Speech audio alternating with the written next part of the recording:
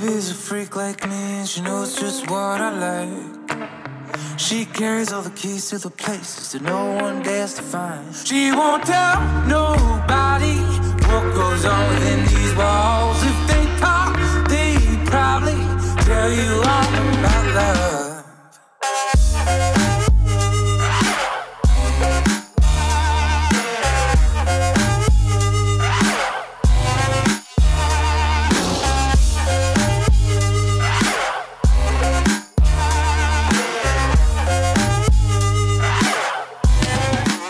Welcome to a very special episode of Ghetto Blaster Magazine's Best Song Ever podcast.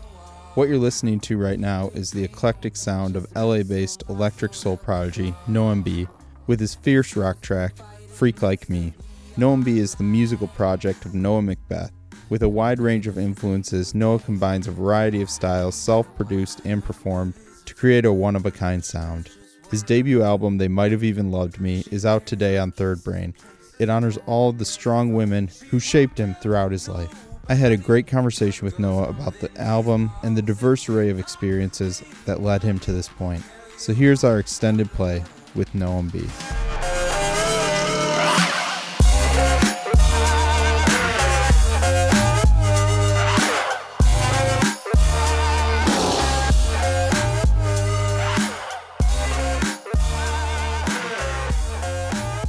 So before we talk about the album, I want to get started with a little bit of your background, because I know you were born in Germany.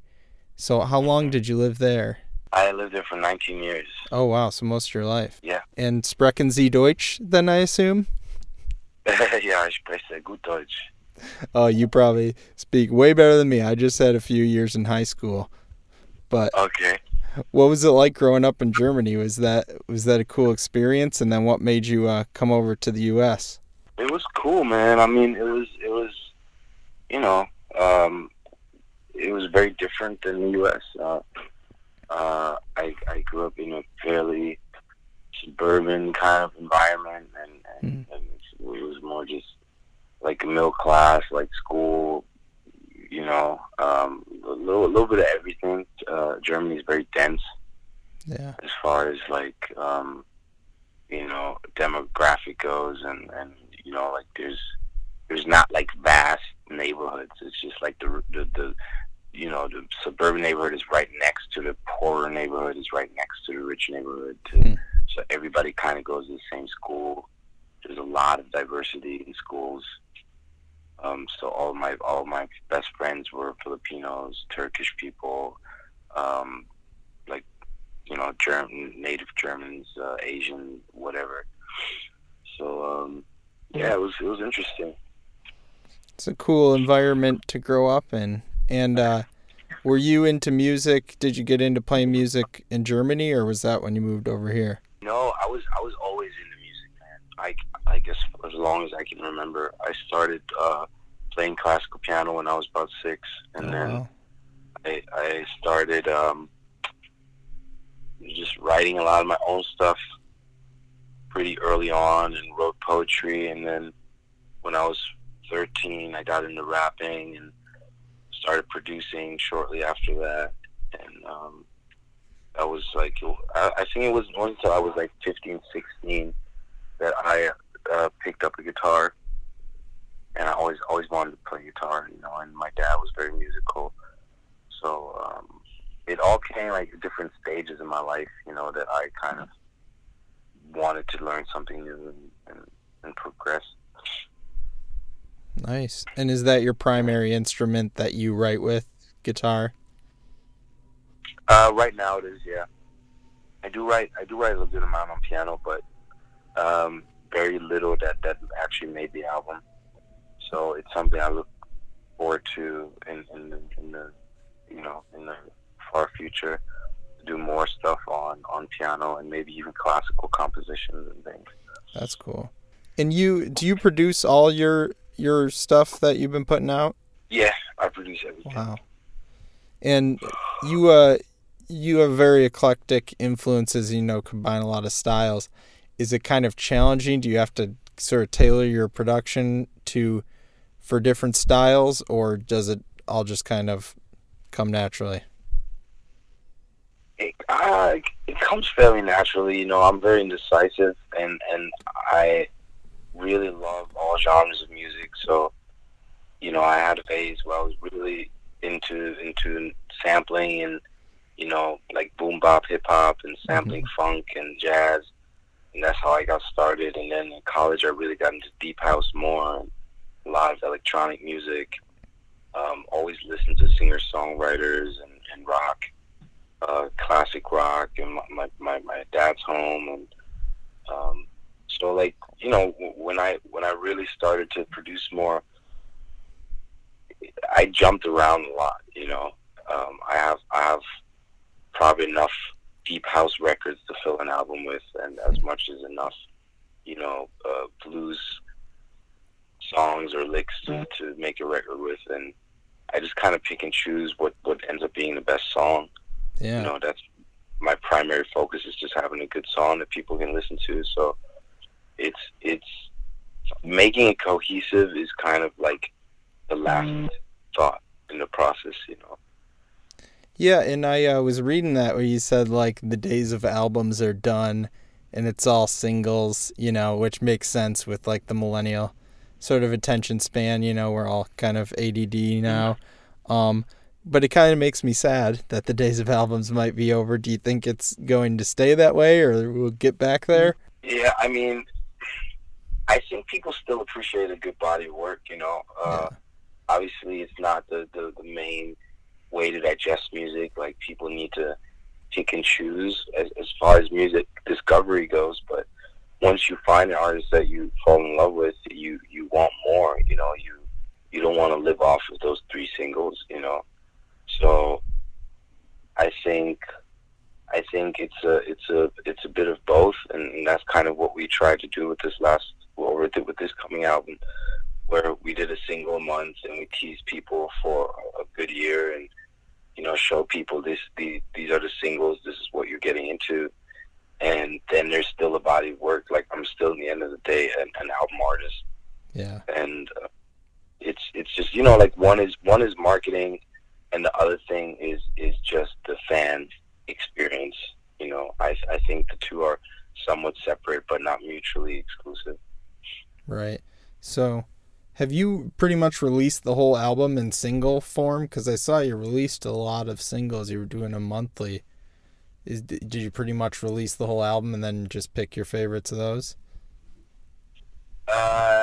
Yeah, well, we had a lot of the album in 2016, so that's when I started writing it, and trying to finish a lot of it. And then coming into 2017, we had about 10 records that were completely done, and then we just rolled those out. And in the process of 2017, I still wrote some more, and that ended up, you know, finishing the record. And now with it coming out on Friday, basically there are a few more new songs that we're adding to it, but for the most part, it's pretty much what we've put out last year. And what are some of your personal favorites, some of the songs you're proudest of? Oh, man, they're all my babies, man. I think I'm really proud of Rocky Horror. That's the one about my mom, and it's a very personal song. I like it also because it's a one-shot, and I didn't overthink the production. You know, it's just one mic, and just I did it in one take, and I'm proud of that. I don't know, there's a new song called Milk and Coffee, which I think is really cool. It took me a long time to figure out the verses, but it's to me like the definition of like a crossover record. Like, it's a very in-your-face rock tune, but it has a lot of electronic and pop sensibilities that would make it kind of, you know, a record that a mainstream crowd could digest without losing its integrity, you know.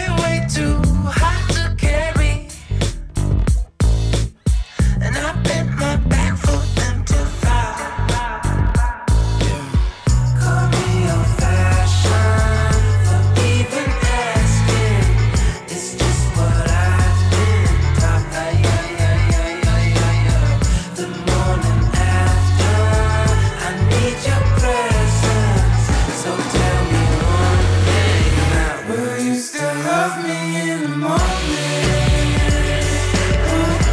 Will you stay for milk and coffee? And now it's past the dawning. Will you still love me in the morning?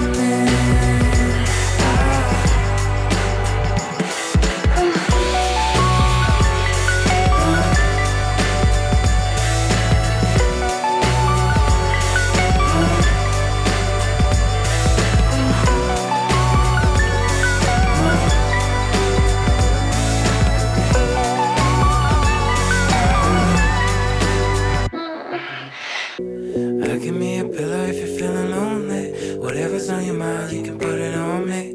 Anything you want, darling, know it's okay. I'll carry your weight, baby, baby, all day. Together we'll make the perfect cure for heartache. So tell me if you're in or looking for a friend. Cause I'm ready to swim, darling. If you promise one thing, to love me in the morning.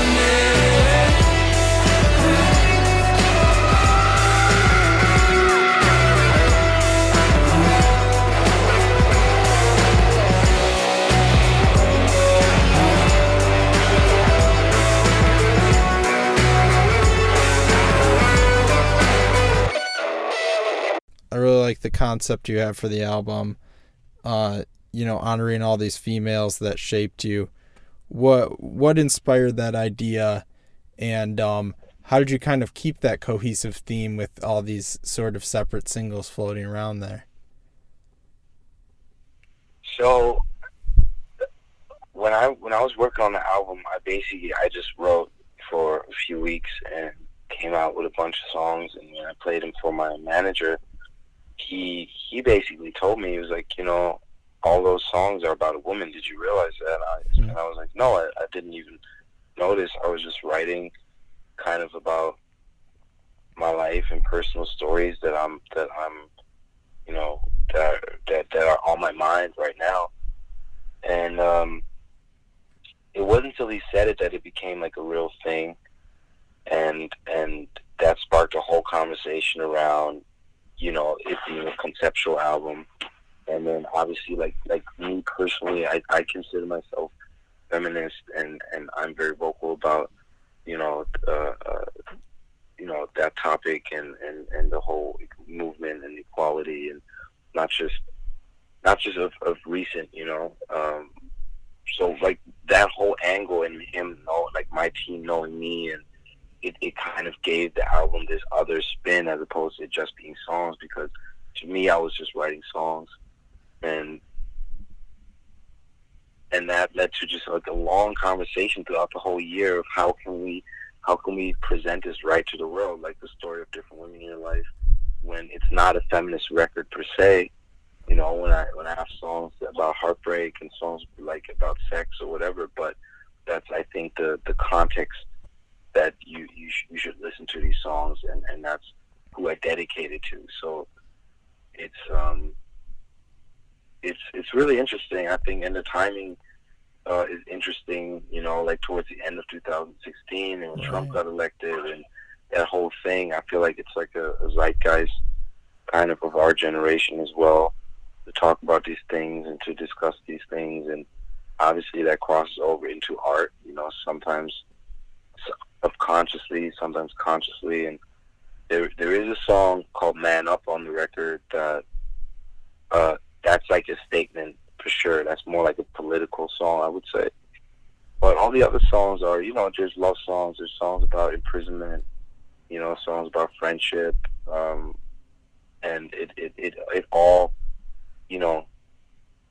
has women at the core of it, Yeah, that's great. It all kind of just came together with the sort of cultural moment. But like you're saying, you've probably always been a feminist, always cared about issues like this, but just kind of came together. And speaking of that, you have a all-female band. And again, was that a conscious choice, or were they just musicians that you wanted to work with? That was a very conscious choice, actually. But it was several things coming together. Like, I wasn't happy with my existing band. I knew I need to switch some members around. And it was just with one of our conversations where I think I just blurred out. I was like, what if we did an all-female band? And everybody just loved it. And at the same time, my manager forwarded me an email saying that 80% of festival performers are men. And wow. And I thought it was really, really interesting that most people on stages are still men, you know. And I just thought it would be a good time to make a conscious effort to you know, kind of combat that. And I knew some of the players, and my bass player Zuri was recommended to me by another guitar player, and so I met with them. I didn't really have to audition anybody. I already knew that I wanted to play with them and that they were great players. I went to one of my drummer's shows to make sure that I see her live, and she was just incredible. And I was like, yo, this is perfect, you know. So they're not in my band primarily because they're girls, you know. Right. Like, they are you know, some of the best players in all of Los Angeles, and have great personalities, and I feel really lucky to play with them. And yeah, I saw the Freak Like Me video, and you guys rocked. You killed it. And give me a rundown of your band, who each of the members are, and what they kind of add to the band. Yeah, so I mentioned Zuri Appleby. Mm-hmm. She's on bass, and she is originally from Buffalo, New York. She's an incredible player. Her dad was a bass legend, and funny enough, she's also an ex-Marine, and just super, super badass. And then there's Heather Baker, who plays guitar. Heather and I both play guitar on stage, and she is probably the most experienced out of all of us. Like, she's toured for many years. She's played with Bonnie McKee. She's toured with the cover band, the Iron Maidens, which is a really big Iron Maiden band. And she's just one of those people, like, she's a super guitar nerd, and she just shreds. You know, she's one of the best guitar players I've ever come across. And she also kind of takes on a bit of a leader role within the band. You know, I feel like she kind of represents the girls when we're having a lot of conversations about touring and things. Nice. So yeah, Heather Baker, and then there's Brittany Macarello, or Brittany Mac, we call her. She's from New York. She was actually the first band member I met, and I met her at a party at my manager's office, and we really hit it off. And she's the one where we kept in touch throughout the months. And then when I knew her band had a show coming up, I went there. I didn't tell her I was coming, and just watched her perform. And she has like a really raw way of playing, you know, like she's been playing literally since she's like 2 years old. Her dad was a drummer, and she loves drumming, you know, you can really tell. And that's the other thing about, I think, hiring female creatives, or hiring women in general in roles that you may not expect them, is that they are far more eager to excel, you know. And I'd rather hire someone who's been told their whole life that they're not as good as somebody else, you know, than somebody who's just overly confident and they may not do as good of a job. But that's across the board, you know, like whether you hire video editors or directors and things. But I think with the band, I think it was the right call, you know. They're incredible players. Yeah. And did they play on the album with you as well? Some of it. I play most of it on the album just because it's a lot quicker, and you know, I'm on the spot. But then there's a song, Jump Right In, where we were rehearsing it, and I just noticed that Zuri was doing such a great job and like adding little fills and things, so I had her come in and replay everything. Then Brittany replayed a few samples, like drum samples that I use. And you were mentioning her dad was a musician. I wanted to ask you said your dad was musical too. Yeah.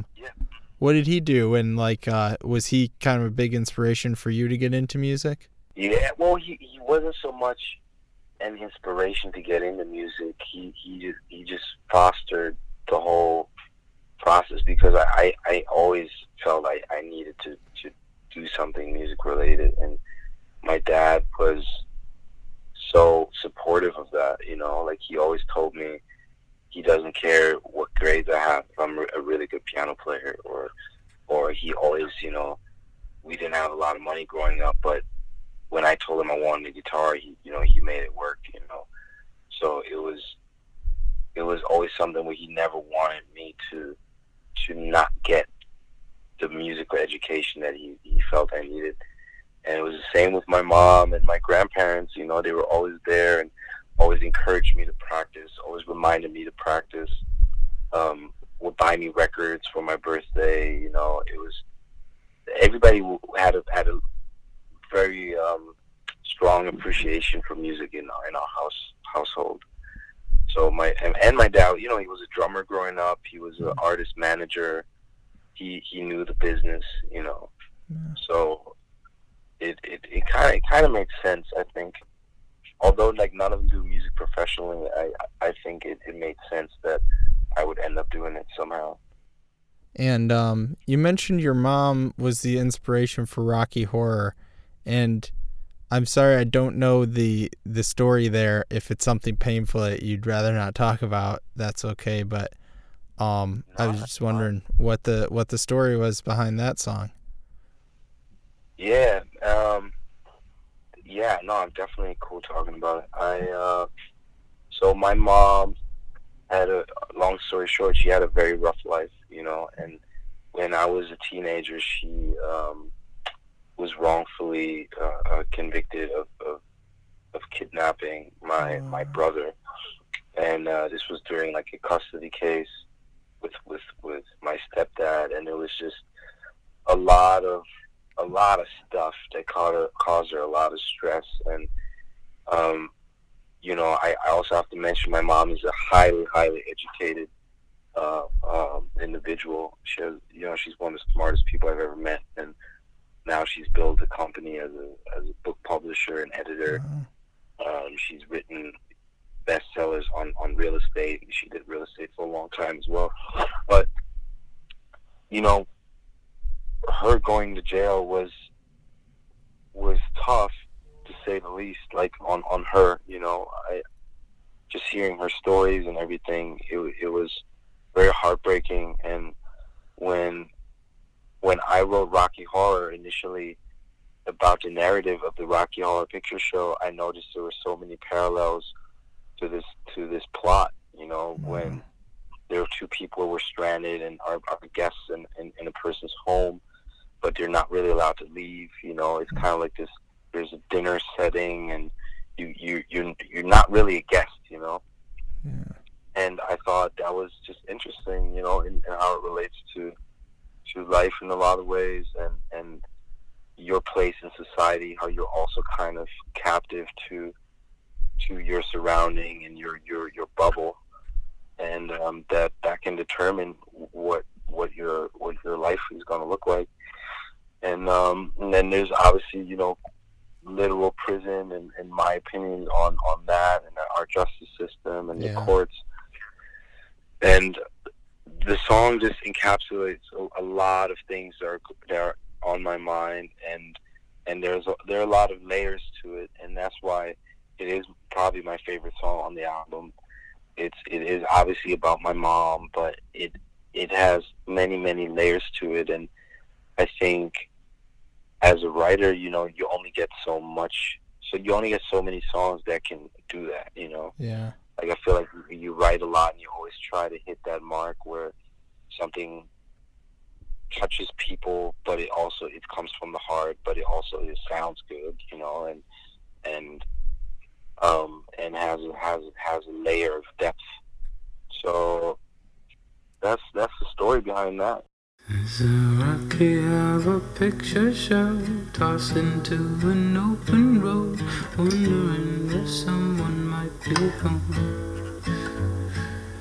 Taught to love these open doors, can I stay for supper as I'm lost? Well, of course, now step right in, just in time, we've just begun. There are 2 more seats left, choose just one. There's no rush, no telephones. If you stay, we'll crack your bones by dawn.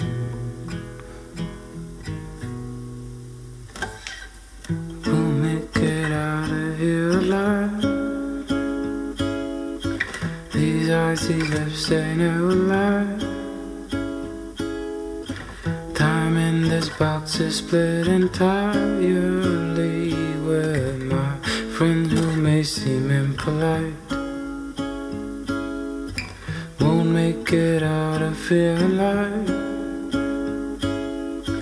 These icy lips, they never lie. Time in this box is split entirely with my friends who may seem impolite. Time is fleeting, I'm still here, thinking as the walls come near. I'd rather keep to myself in here, though I'm sure I'm not alone. One I came with left me in the cold.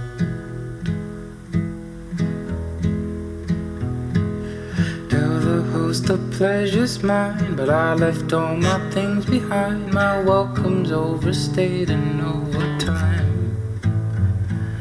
Someone will come look for me, might be better, wouldn't you agree?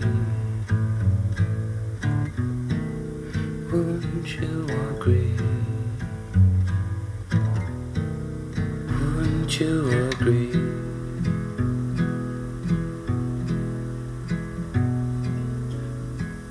We'll make it out of here alive. These icy lips, they never lie. Time in this box is split entirely with my friends who may seem impolite. Won't make it out of here alive. These icy lips, they never lie. Time in this box is split entirely.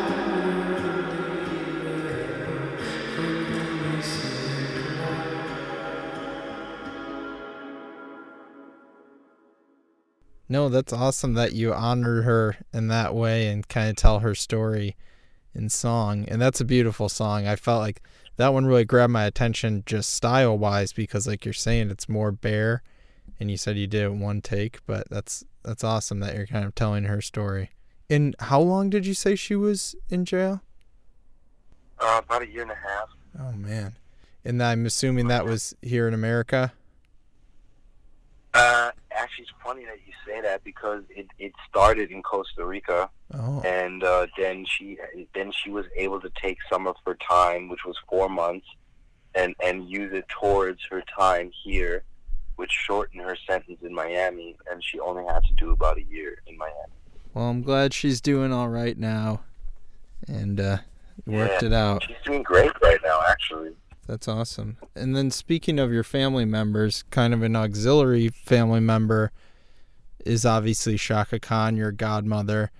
And I read that you said she didn't really influence you musically and you didn't really observe her as the star. So what was that experience finding out about her stardom, sort of? Was it shocking to you? No, it was very gradual, you know, like as a kid, she was Auntie Chaka, and I didn't really get into, you know, like a lot of soul music till later. And I always knew she was around, and then sometimes my dad or his friend would put on a video of her performing. And I knew she made music, but then, but when my cousins would mention Chaka Khan, I thought they were just talking about Chaka because they knew of her through our family or something. It wasn't really like I was aware that other people in other countries knew who she was outside of our circle of friends and family. And then when I was a teenager, it started to really dawn on me. And my dad was just like, yeah, you know, or my mom was like, like Chaka is that person. person. And at that point, I was like, oh yeah, that's cool. But she was like a family member, you know what I mean? So I never had that that experience where I could be starstruck or anything like that, Right. because also the way she talks to you is like really down to earth, and like when I do hang out with her, we don't really talk about music that much, to be honest. We talk Right. about life and we catch up. Like, she asks me a lot about my girlfriend, or we'll talk about cooking and people who we have to see because they're really great cooks, and you know, like maybe we'll talk about records we like, you know, like we'll talk, like, you know, she's a big Bryan Adams fan. Well, Bryan or Ryan Adams, I always forget which one's which. Who's the older guy? I think that's Brian. Brian's the one who does the Summer of '69. Ryan Adams is married to he was married to Mandy Moore and got divorced. Yeah, okay, cool. Yeah, no, then it's Bryan Adams. Okay. I always forget. I remember she gave me a CD once to like put in my like pocket to keep it safe. And I went home and forgot. I never gave it back to her, and it's been like years that she's missing that Bryan Adams CD. But I'm digressing. But she's gonna come hunt you down for that Bryan Adams CD. Exactly. But you know, she's cool. But it's also she does live in like a weird kind of world. You know what I mean? It's kind of like our musical worlds don't really intersect, you know. I think I'm a bit more. I mean, obviously, I'm not nowhere close to that place in my career, but I feel like the whole blog world and artists like MGMT or you know, newer artists like Tame Impala or 2 Feet or whatever, like that kind of world that I mingle in is like a different music industry almost. So it's kind of funny that way, you know, how we rarely really talk about that kind of stuff, you know. And you mentioned the likes of MGMT, and I've seen them come up a lot in like comparisons to you, and obviously you have a wide range of influences, but what would you say some of your best songs ever or your best albums ever, some of the biggest influences on you, or just some of the stuff you love the most? I mean, as of recent, to be honest, like Tame Impala was a huge influence on me. It's just, I don't think I've listened to an artist that much other than maybe Michael Jackson when I was a kid. Well, I would just listen to it almost every day when I'm cooking, when I'm just hanging out in the car. You know, it like that. A Tribe Called Quest, that was huge for me. And I would say I have different influences for different parts of the process, if that makes sense. Right. You know, like I have favorite songwriters like Bill Withers and Rob Temperton, Frank Ocean. Those are like some of my favorite lyricists. And then I have favorite producers like Pete Rock, Pharrell, Damon Albarn, and people I respect like Paul Epworth, and you know, classic people like Quincy Jones. Like, I've always been a huge Quincy Jones head, you know. But then also, like, you know, like artist producers like Tori Moi was a huge influence on me. Oh yeah. James Blake, you know, like that's just my generation. I feel like where they were pioneers and they kind of influenced everybody, you know. Chet Baker was an influence on my music, as much as sometimes it can be like one song, you know, it can just be one single, like right. I want to say like Ben Khan, you know, when his EP came out, that was really cool, and Jai Paul, like those guys. Oh yeah. So I kind of take it from everywhere, and I would say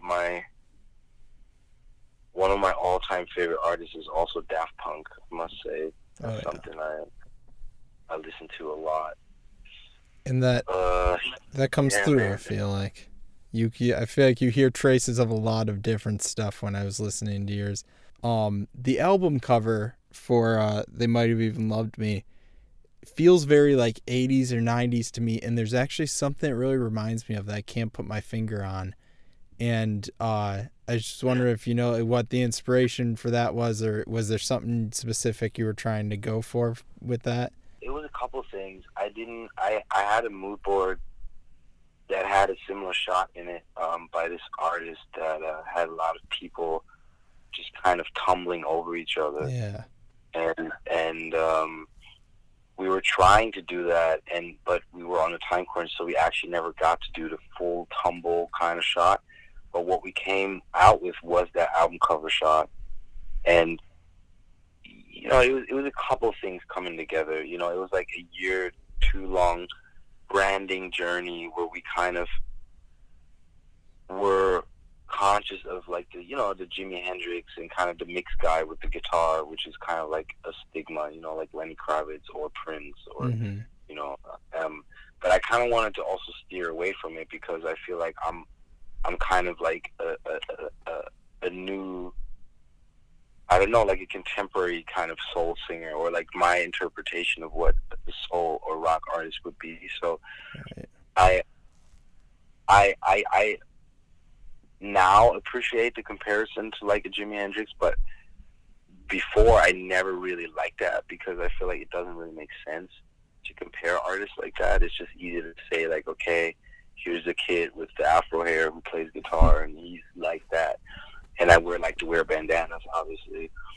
But I think with that album cover, we really just wanted to make something timeless. And Brando, the creative director and photographer, he loved my mood board with the tumbling thing, and he brought a camera that had a filter for the camera that the Isley Brothers used a lot, which made everything have like this kind of like slight hazy kind of hue, or like edges, like the edge of or the contour of like an arm would have like this glow on it, you know. Right. And that's what kind of makes it look like it's actually old. And then the color choice and the font choice and the bandanas, I think what's interesting, it's interesting that you say 90s because it is actually very 60s, but the funny thing about 90s alternative is that they were all trying to be like the 60s. Right. So like everything that's kind of after the 60s, when you talk about like retro, you know, I feel like the 90s really brought that full circle. You know, like how things go in cycles, kind of. Yeah. How all things kind of come back, and I feel like in the 90s there was like a 60s throwback, obviously paired with grunge, paired with all those things. So the 90s were a bit darker than the 60s were, and heroin had a big comeback and all that stuff. Right. So that's why I think this cover has that kind of feel where it feels like a little bit of D'Angelo, but a little bit of Jimi Hendrix maybe, and I always say that too. I feel like it's way more 90s than anything else, but we were always going for a 60s kind of look. Yeah. Well, and that's the thing is now the 90s are kind of like the retro thing that people like to reference a lot. So that makes sense. The cycle starts again. Yeah, absolutely.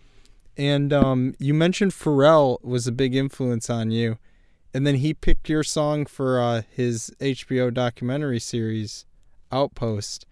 So how did that feel, A, to have one of your heroes be a fan of you, and B, to be a part of this HBO series, which seems like it's going to be really powerful, important show? Man, that was just, I almost didn't let myself be too excited, to be honest. It was, you know, that world of especially sync and TV, it can be really tough for artists. And I've done it a few times where I send out songs and pitches, and you think you got something, and then they tell you got it, and you're just thinking like, oh my God, I'm gonna make $100,000 on this or whatever, and then last minute they just, sorry, we don't like your song anymore. So I've had it happen a few times. So when they said like, okay, we want to try your song for this. I was like, well, yeah, that would be great. If it works. If it doesn't, it doesn't. But in my head, I was like, I knew this would be insane if it actually came through. And then Pharrell loved the song and immediately wanted to do it, and I was just like, it was incredible. That was really, really incredible. But like I said, it's kind of weird sometimes when you're trying to not get your hopes up or something, Right. So, and I'm kind of superstitious, to be honest. Like, I feel like sometimes I jinx myself if I celebrate things too openly or whatever. Right. I try to just, get the work done and then move on. Well, that's awesome. Congratulations. Yeah, thank you, man. So obviously the album, They Might Have Even Loved Me, is out today. Anything else you want to plug? Are you going to be out there touring? We're doing the Advanced Placement Tour for Alt Nation and Sirius XM. And I'm going out with Mickey Echo and Mansionaire. We'll be starting April 10th, all throughout April into May. Then I will actually, before that, be opening for Alt J in Denver. Awesome. So technically, my touring starts a little earlier, and then after all those gigs, we're doing a headline show in Los Angeles at the Troubadour on May 16th, and that'll be the good chunk of the touring in this quarter, and then we're doing a headline tour towards the end of the year.